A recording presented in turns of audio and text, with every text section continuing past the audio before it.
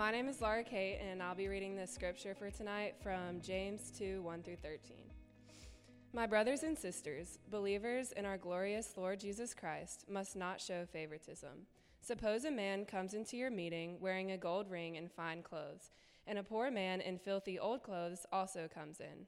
If you show special attention to the man wearing fine clothes and say, "Here's a good seat for you," but say to the poor man, "You stand there," or "Sit on the floor by my feet," have you not discriminated among yourselves and become judges with evil thoughts? Listen, my dear brothers and sisters. Has not God chosen those who are poor in the eyes of the world to be rich in faith and to inherit the kingdom he promised those who love him? But you have dishonored the poor. Is it not the rich who are exploiting you? Are they not the ones who are dragging you into court? Are they not the ones who are blaspheming the noble name of him to whom you belong? If you really keep the royal law found in Scripture, love your neighbor as yourself, you are doing right. But if you show favoritism, you sin and are convicted by the law as lawbreakers. For whoever keeps the whole law and yet stumbles at just one point is guilty of breaking all of it. For he who said, "You shall not commit adultery," also said, "You shall not murder."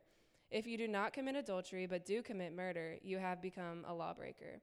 Speak and act as those who are going to be judged by the law that gives freedom, because judgment without mercy will be shown to anyone who has not been merciful. Mercy triumphs over judgment. Let me pray for us before we get into what Laura Kate just read for us. Lord Jesus, we are people that you have befriended. You have seen us, and you decided to do something with us. You decided to move towards us in our condition, in our filth, in our weakness. And it is important to you. You want us to be people who increasingly love other people the way you love us and the way that you love them. That's what this is about. That's what this passage is about. We pray that you would help make it true in us by your Holy Spirit, even tonight, even this weekend at the conference, even in our everyday lives in the days ahead. We pray this in your name, Lord. Amen. Well, there's a phrase that I'm sure we use multiple times every week. I don't know if we really think about it that much, but it's a phrase that has interested me more and more over the past couple of years. The phrase is, pay attention, right? You've probably heard that or used that the past few days. Maybe on the drive over here, your roommate who was riding with you was like, pay attention, it's a red light coming up. If you work in a nursery, you babysit, you're a student teacher, you've probably had to tell other people to pay attention. It's important to listen to the instructions. Were you paying attention when the announcement was made about Friday Frisbee? Is there Friday Frisbee this week?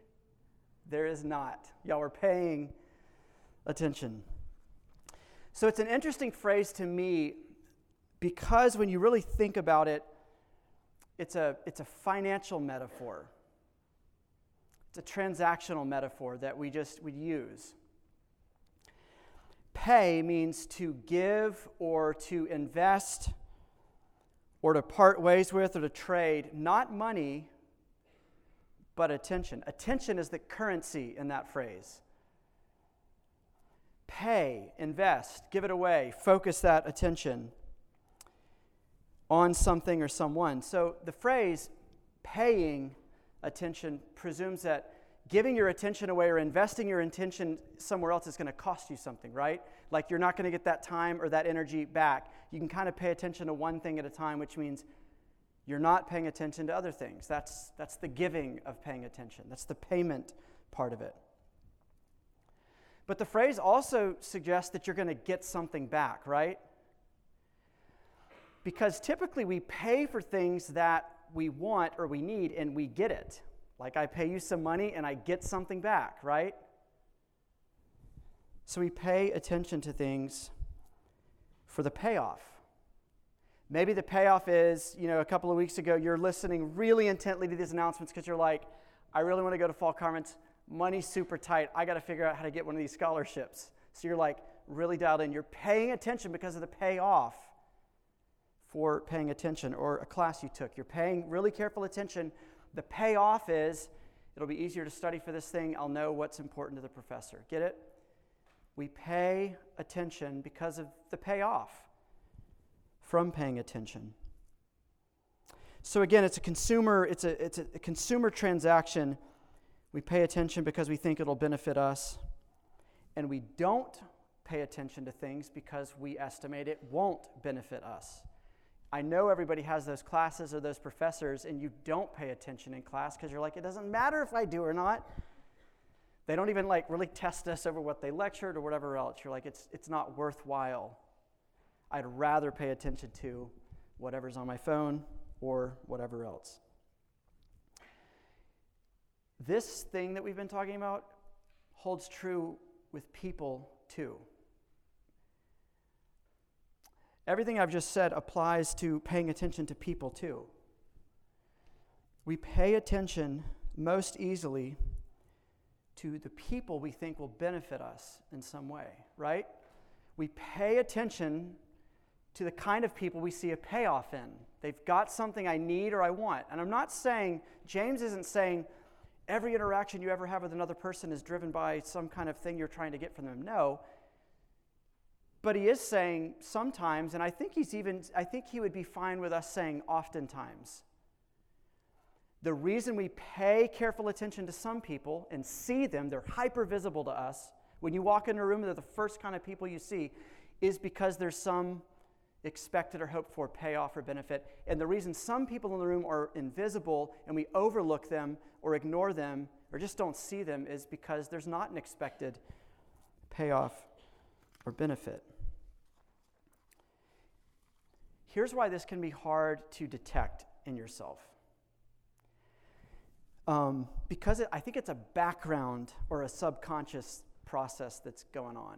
It's not forefront of our mind, a conscious kind of a thing.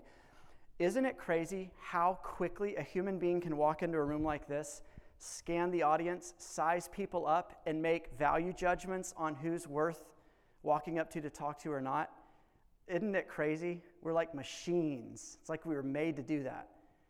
And it's all subconscious. It's kind of like this. Think back to your last trip to the grocery store, your weekly grocery run, when you've got your little cart and you're just kind of perusing every aisle going down there. You're not picking up every single item on the shelf and saying, well, do I want this or do I not? Let me think about the pros and cons of this. Let me read the nutrition label and compare the brands. It's lightning fast. Your feet don't even stop, right?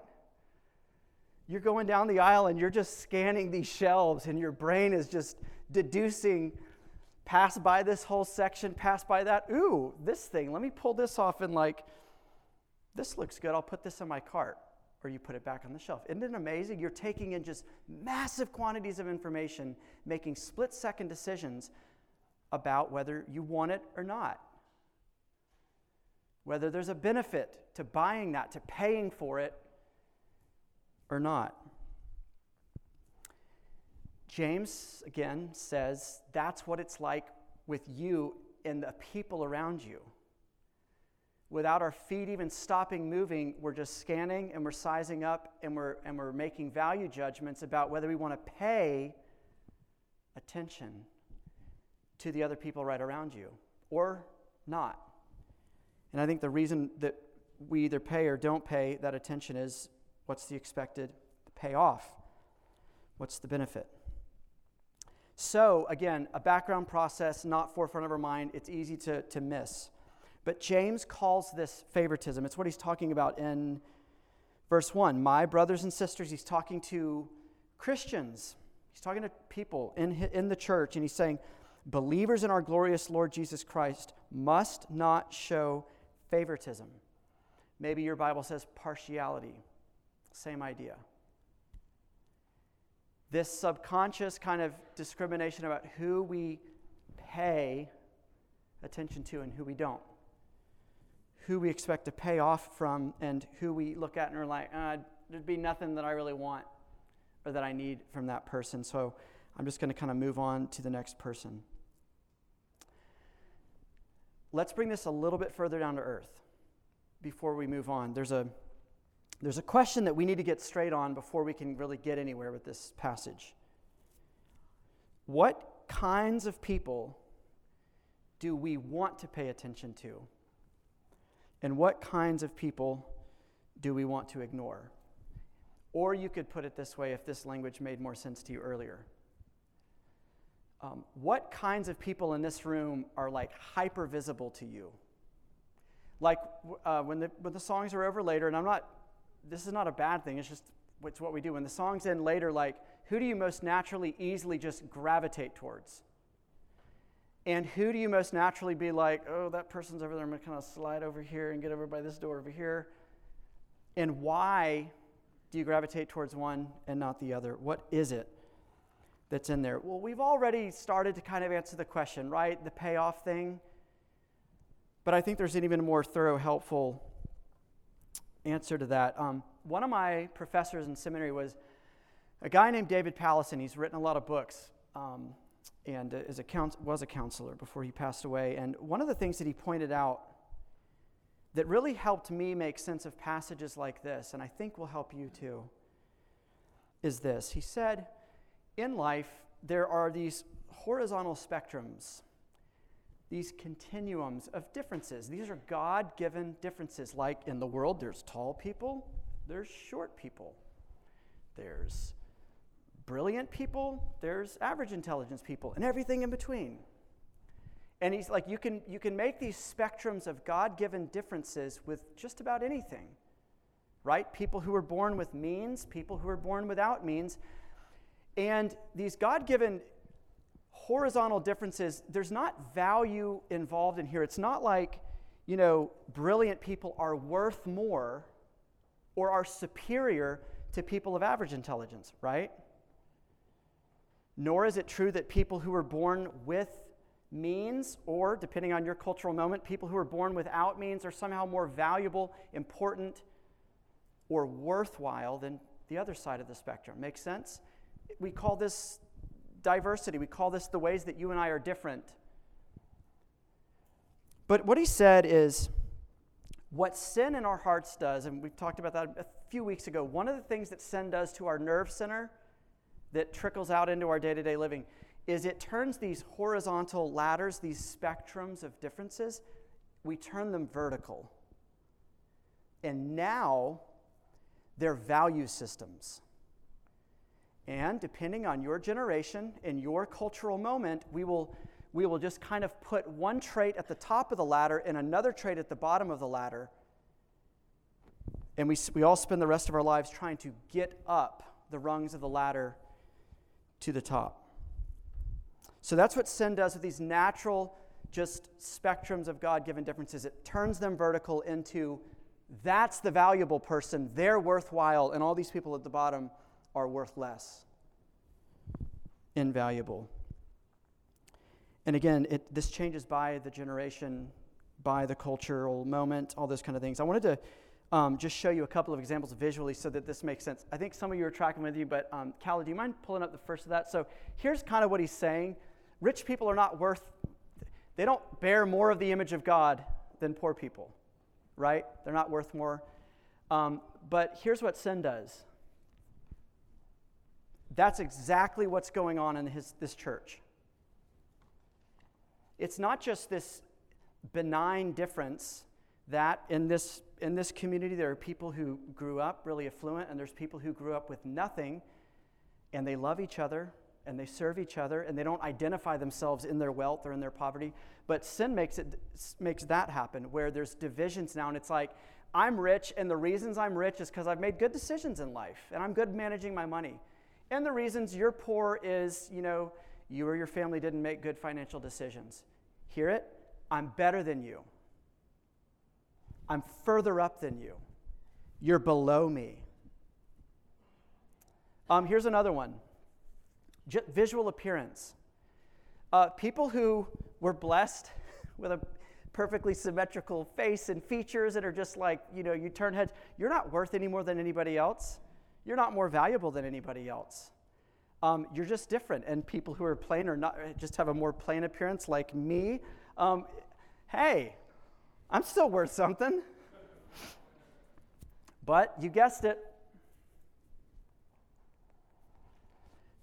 I'd bet half our economy literally exists to advance you up the rungs of the ladder that attractiveness is divinity. And I'm not saying there's anything inherently wrong with accentuating beauty or whatever like that. No, not at all. I'm just saying, are you looking for heaven at the top of the attraction ladder? If you feel like your appearance is not that great or plain, do you feel just shamed and doomed by that? Part of the reason why is our culture and even sin in our hearts has turned this into a vertical value system. So leave this up real quick, Calla, because what's it like when you put all of us on the ladder at the same time? Whether it is this or social status or personality or social energy or academic achievement. The 4.2 with 40 AP hours is at the top of the ladder, and those of you who came in with no AP hours and a 3.7 are at the bottom. Whatever it is, what happens when we're all on the ladder together? Here's what happens in relation to you and other people. What do you think you're going to do to the people above the ladder? So like if you're in the middle, what do you think you're going to do to the people a few rungs above you? You're going to maybe positively admire them, but then you're going to envy them, and you're going to want what they have. You're probably going to covet what they have. You're maybe going to curry favor with them. You're going to use them. You're going to hope that whatever they've got rubs off on you, especially if we're talking about things like attractiveness or social status. It's like, I want to be with this person because if I'm with them, kind of their social radiance is going to shine on me too, and then I'm going to be in the same category, same rung as them. So we tend to envy or covet or just use the people above us. What do you think we do with the people at the same level as us that we perceive to be kind of on the same rung? Compete, angle out, we're jealous of them. It's like a zero-sum game.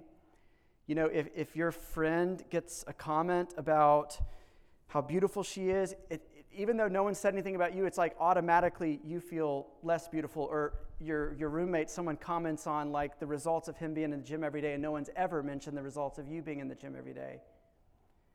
And it feels like a zero-sum game. There's a competition here. Every time they move up a rung, I necessarily move down a rung. And then what do you think we do with the people beneath us? One rung beneath us, 10 rungs beneath us.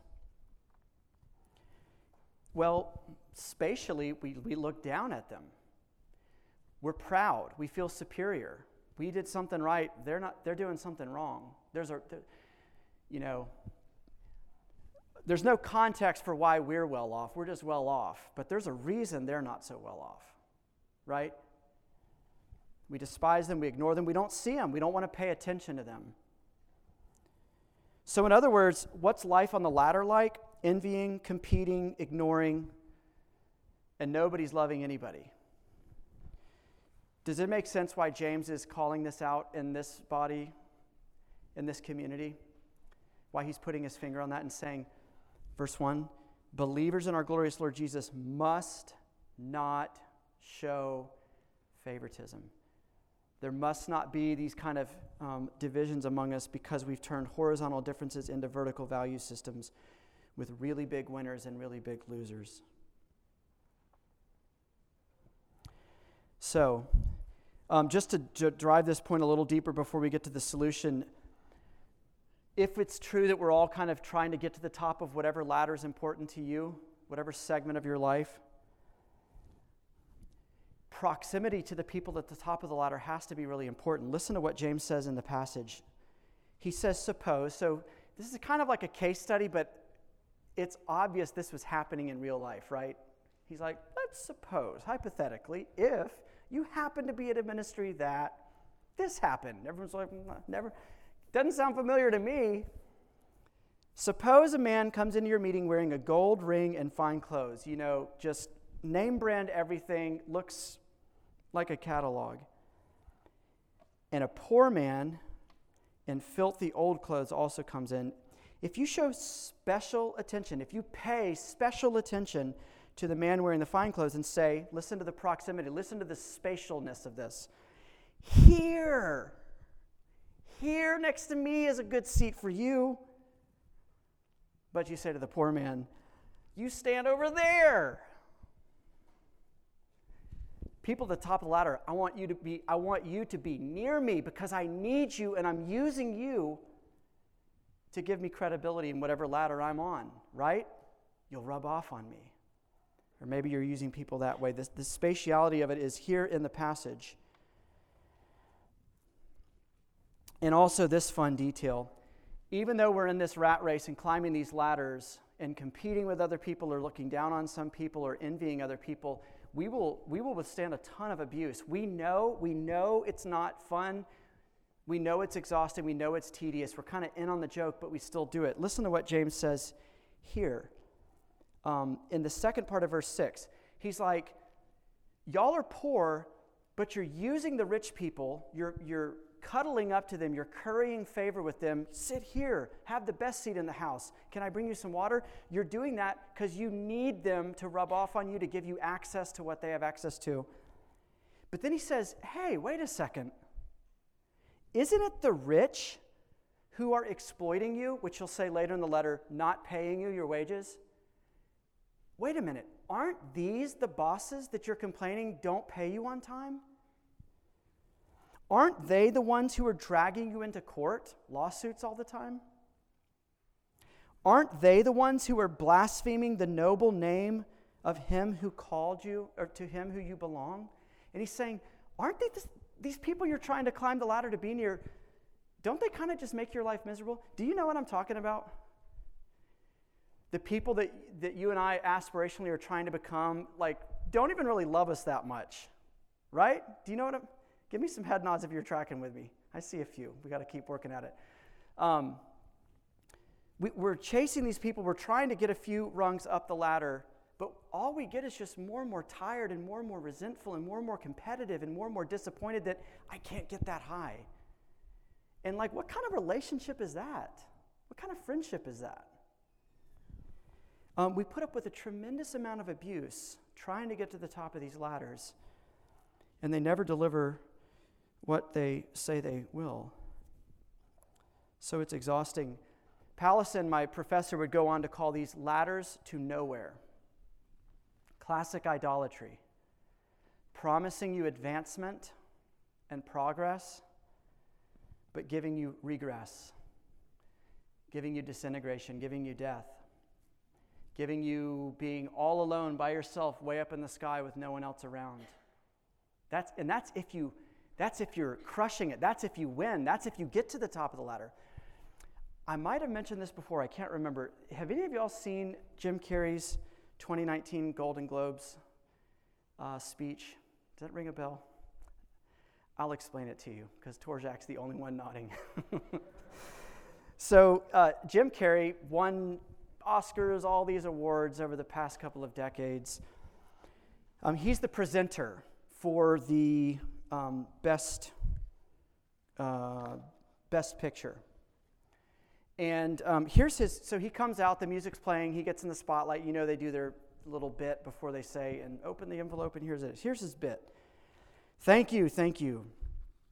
I am, and they just announced him, two-time Golden Globe winner Jim Carrey. And he says, I am two-time Golden Globe winner Jim Carrey. You know, when I go to sleep at night, I'm not just any guy going to sleep. I'm two-time Golden Globe winner Jim Carrey going to get some well-needed shut-eye. And when I dream, I don't just dream any old dream. No, sir. I dream about being three-time Golden Globe winning actor Jim Carrey. Because then I would be enough. It would finally be true, and I could stop this, and he gestures towards the audience, and I could stop this terrible search for what I know ultimately won't fulfill me. And the camera starts cutting to celebrities' faces, and they're just like, oh, we're the brunt of the joke here.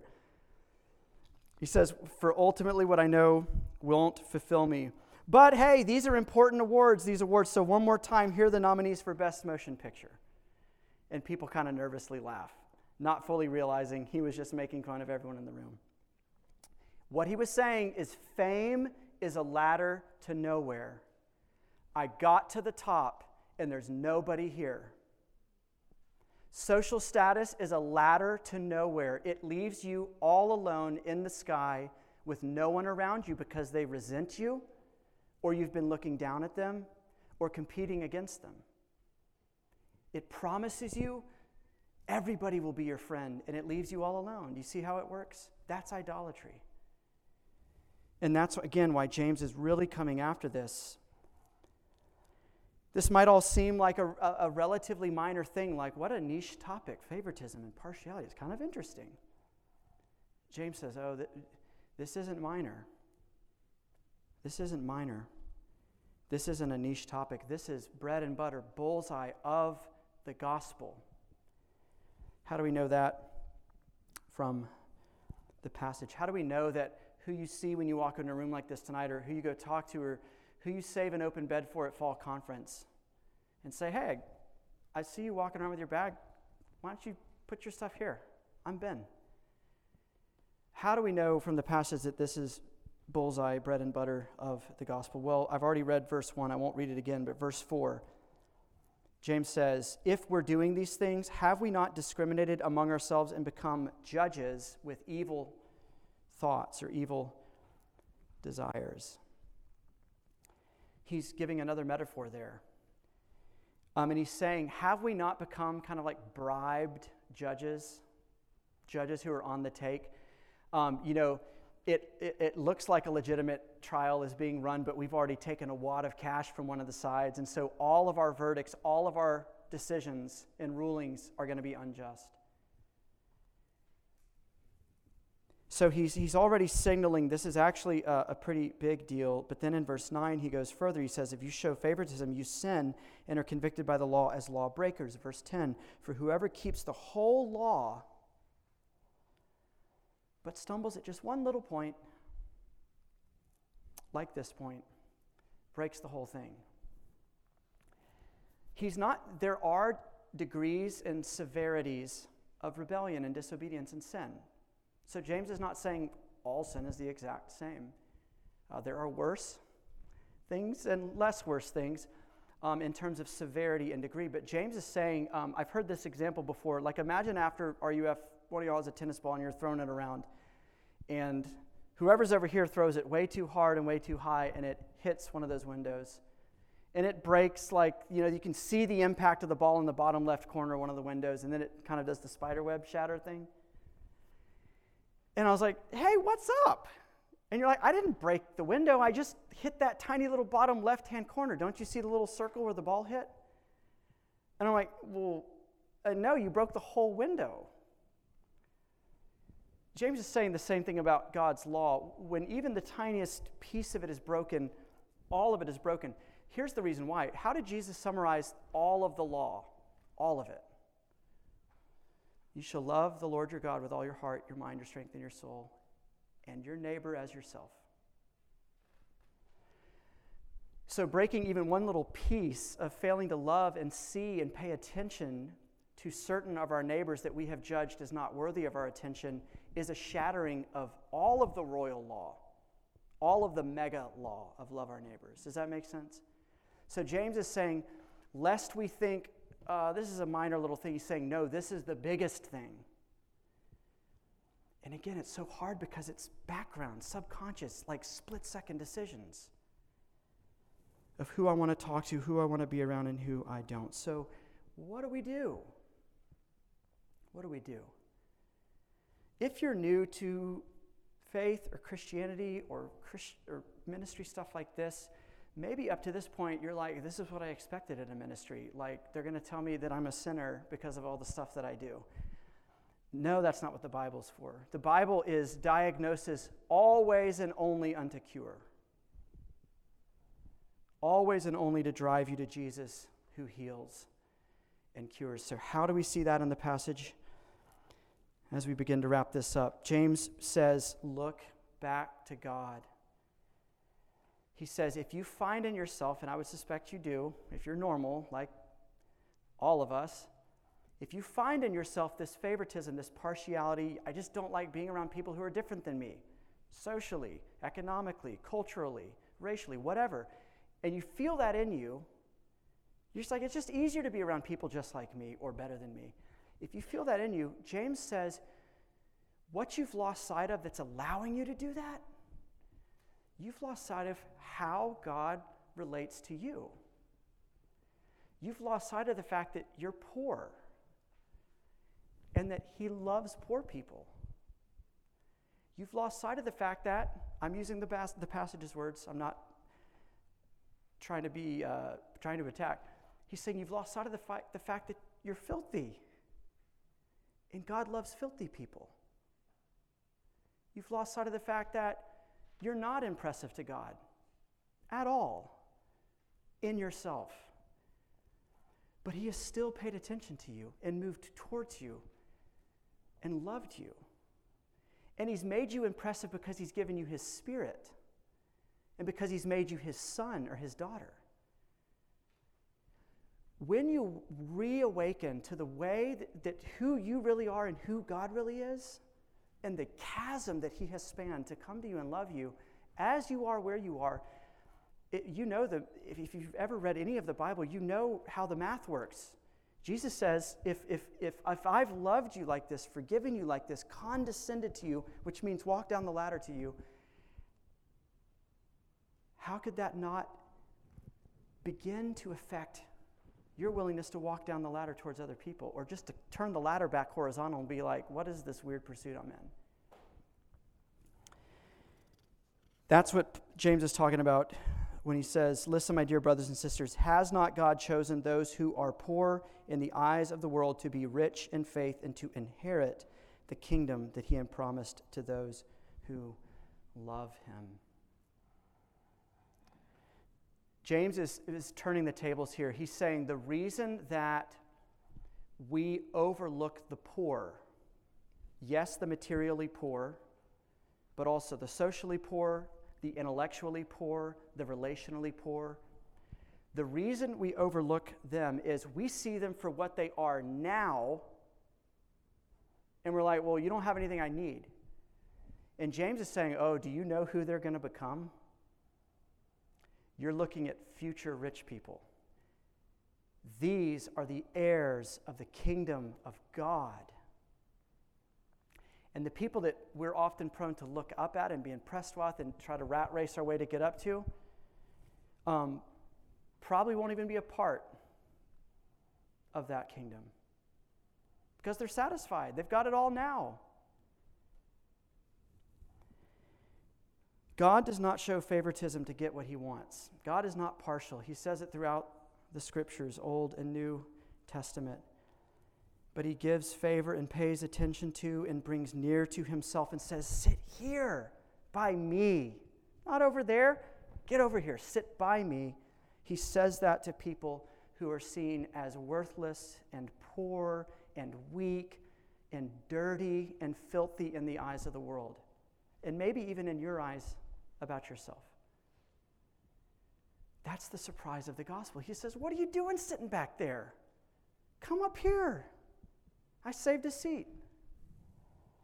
That's good news. God is not driven by a parasitic, manipulative love to get something from you. He's not trying to, again, he's not impressed. He's impressed with Jesus, who he gives you freely. But he's not impressed with all the things that you and I think he's impressed with.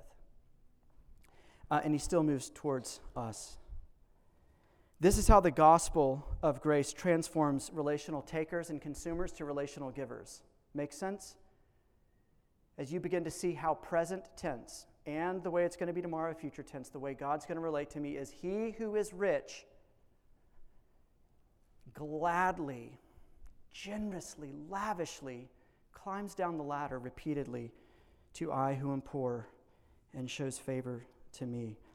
2 Corinthians 8:9, a couple of verses in a story and we're done. Paul writes, for you know the grace of our Lord Jesus Christ, that though he was rich, yet for your sake became poor, so that through his poverty we might become rich. Paul is saying, you know what? On second thought, there is a ladder that'll get you somewhere. But it's not a ladder that you erect and try to get up to heaven and climb that thing to God. It's a ladder lowered from heaven that God descends on to meet you as you are and where you are. There's literally a dream God gave someone in the Bible in Genesis 28 in Jacob, where that's the very image he dreamed. A ladder descending from heaven on which angels were descending and ascending. 2 Corinthians 5:21, for our sake God made Jesus to be sin who knew no sin, so that in him you might become the righteousness of God. That's the ladder that leads somewhere. Do you understand how if you're on that ladder, a ladder that God in mercy has come down to meet you on and is carrying you up the ladder, do you see how your relationship with those next to you, under you, and above you changes? The people above you are like, awesome, I can't wait to be where you are. I'm going the same place. The people next to you, you're like consoling them along the journey. Isn't this amazing? That Jesus has under his arms filthy people like us that he's making clean again. And the people beneath you say, keep on, there's hope for you, there's hope for you, there's hope for you because of who I am. It radically changes all of that. Well, I wanted to show you a picture. You can look this up. You might have seen it already if you want to see the video for it, but in just a second, I'll show you the picture. I'll tell you the story first. Last week, I don't follow Australian football, but the Australian Football National Championship happened, and the winning team clobbered the losing team. The captain of that team is named Joel, and after the celebration had been going on, the ticker tape was falling from this packed stadium, and just they're all in this euphoria. They've got these gold medals around their necks. The camera is following the captain. They're trying to get an interview, and he's like looking intently for something. And it turns out he was looking for someone. He walks over to the barrier that keeps the field from the stands, and he finds this guy, and just this huge smile breaks on his face, and he walks over to him, and they just hug. And he's whispering something in this guy's ear. This kid's name is Sam. And you can see Sam just so excited that he came over to give me a hug, and then you see Sam get really, really serious. And he's like you can see her mouth right now. Sam gets up on the barrier, and his friends help lift him up, and Joel bear hugs him and holds him and puts him down on the ground, and the team comes around and puts a medal around his chest, and he starts cheering. Sam was the water boy for the team and has Down syndrome. And Joel makes a beeline over to the stands in the midst of his moment. It was his moment. He's the captain of the team. And he goes looking for the water boy. And he literally bear hugs him out of the stands to pull him down where he is, and they put a medal around his chest. And Joel's joy is now Sam's joy because Joel has pulled Sam to where he is. Here's the picture. James wants to know, because of how Jesus has loved you, will you love the people sitting on your row tonight like that? Will you love the people at Fall Conference this weekend like that? Will you pray for grace to love them that way? Next week, will you love them that way? Jesus will help you if you want to.